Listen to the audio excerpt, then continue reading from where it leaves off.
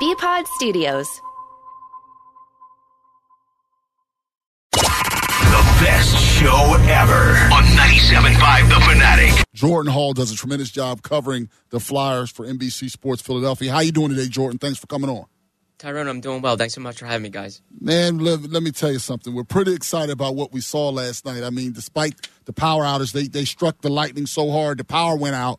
The thing that was most exciting for me last night was that 4 of the goals were by guys 25 years of age or younger. I'm having this tough thing, Jordan, where I'm happy that they're winning, but I'm trying not to get too attached to guys of a certain age because I know that there's a long process to get to maybe the Stanley Cup level. So I'm particularly interested in these young guys. 4 different young guys scored last night. How significant is those young guys stepping up against a really good team? I think it's huge, and you don't see teams often in third place of the division with a really good chance to make the playoffs talking about selling, but they're not going to be buying. They're sticking to the vision of long-term, and that's, I think, really promising. But when you have young players impacting your team now, that's even better. And the weird benefit of a rebuild is sometimes you get younger players in the back half of the season, really the final quarter now, and they find a different wind. They have younger legs. They don't have as much wear and tear on their bodies, and they really don't know any better of expectations and pressure. So they just go out and play, and we're seeing that with a lot of younger players. We saw it last year. Morgan Frost took off down the stretch. Owen Tippett took off down the stretch. Noah Cates got better down the stretch. And you're seeing it here with younger players like Tyson Forster, Bobby Brink, guys that are making really positive impacts in big games against teams with pedigree. I mean, that Tampa Bay team's won cups. It's got one of the best scorers in the NHL. And they went out and outplayed that team. And a lot of it was because of rookies. So I think it's really promising for the Flyers rebuild that they're in a playoff race, they're getting experience for their younger players, and they're actually seeing wins as well. Well, seeing wins is my most important thing, Jordan. But yeah, let's talk about this trade deadline coming up. I believe it's March 8th, if I'm not wrong. And the one thing that you look at is older players, right? I mean, you have Ristolainen, who hasn't played in almost, 3 weeks now. And you got guys that are injured, but then you got guys that are on the ice like a Scott Lawton that are still playing strong, but many teams would be looking for him. Who do you expect to be here after that or not be here after that? Sean Walker, to me, is the most likely.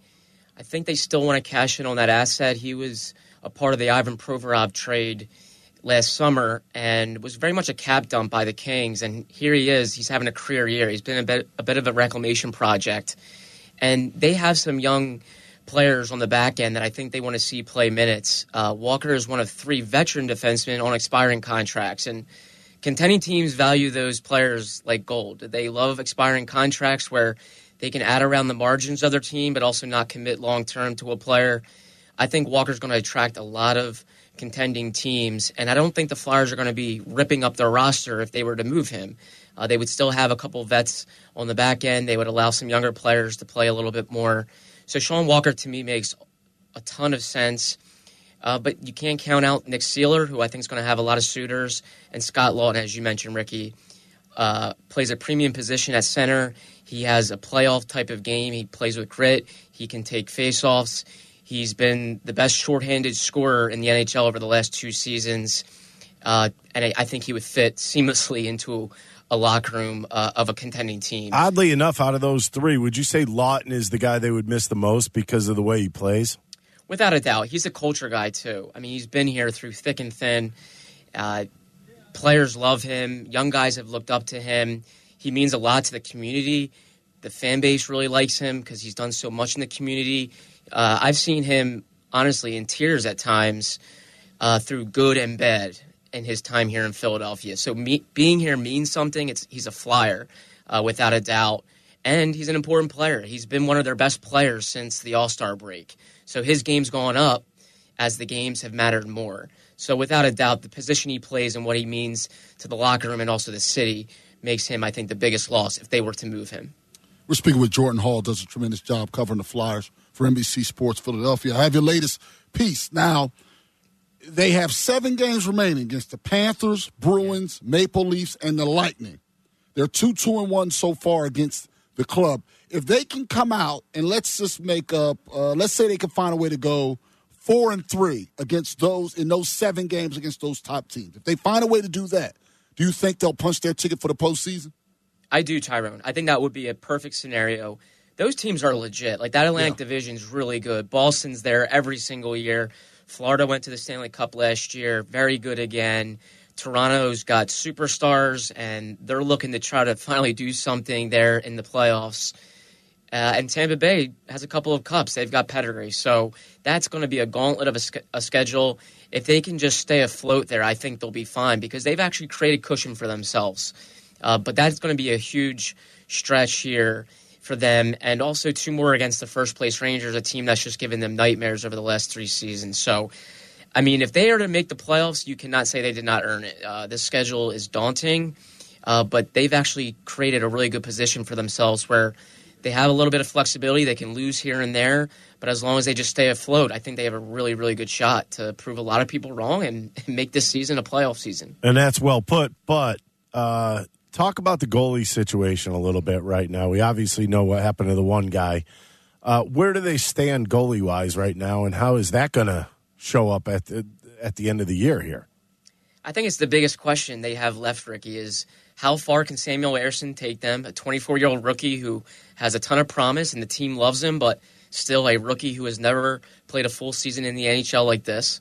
And then now who can spell him? Cal Peterson, according to Elliot Friedman, was placed on waivers today, so it looks like they want to make a change at their backup spot, and presumably it'll be Felix Sandstrom, a 27-year-old who's been in the system for a long time but only has about 25 games of NHL experience. Can they spell Ersson and rely on Sandstrom or whoever the backup is to give them a chance to win? Because the key is you can't overwork Ersson. He's battled injuries in 2021-22, his first year in North America. He only played about 5 games down in Lehigh Valley because of an injury-plagued year.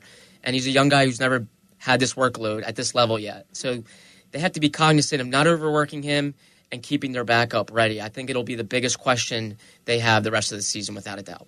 And obviously we saw what can go wrong on Sunday if the guy between the pipes does not have it together. That was a rough one. Listen, Jordan, we really appreciate the time. That was a big win. We've been talking about that Sell situation, and like if they lose, because they had the 2 losses over the weekend. If they lose last night, fans start to go, you know what?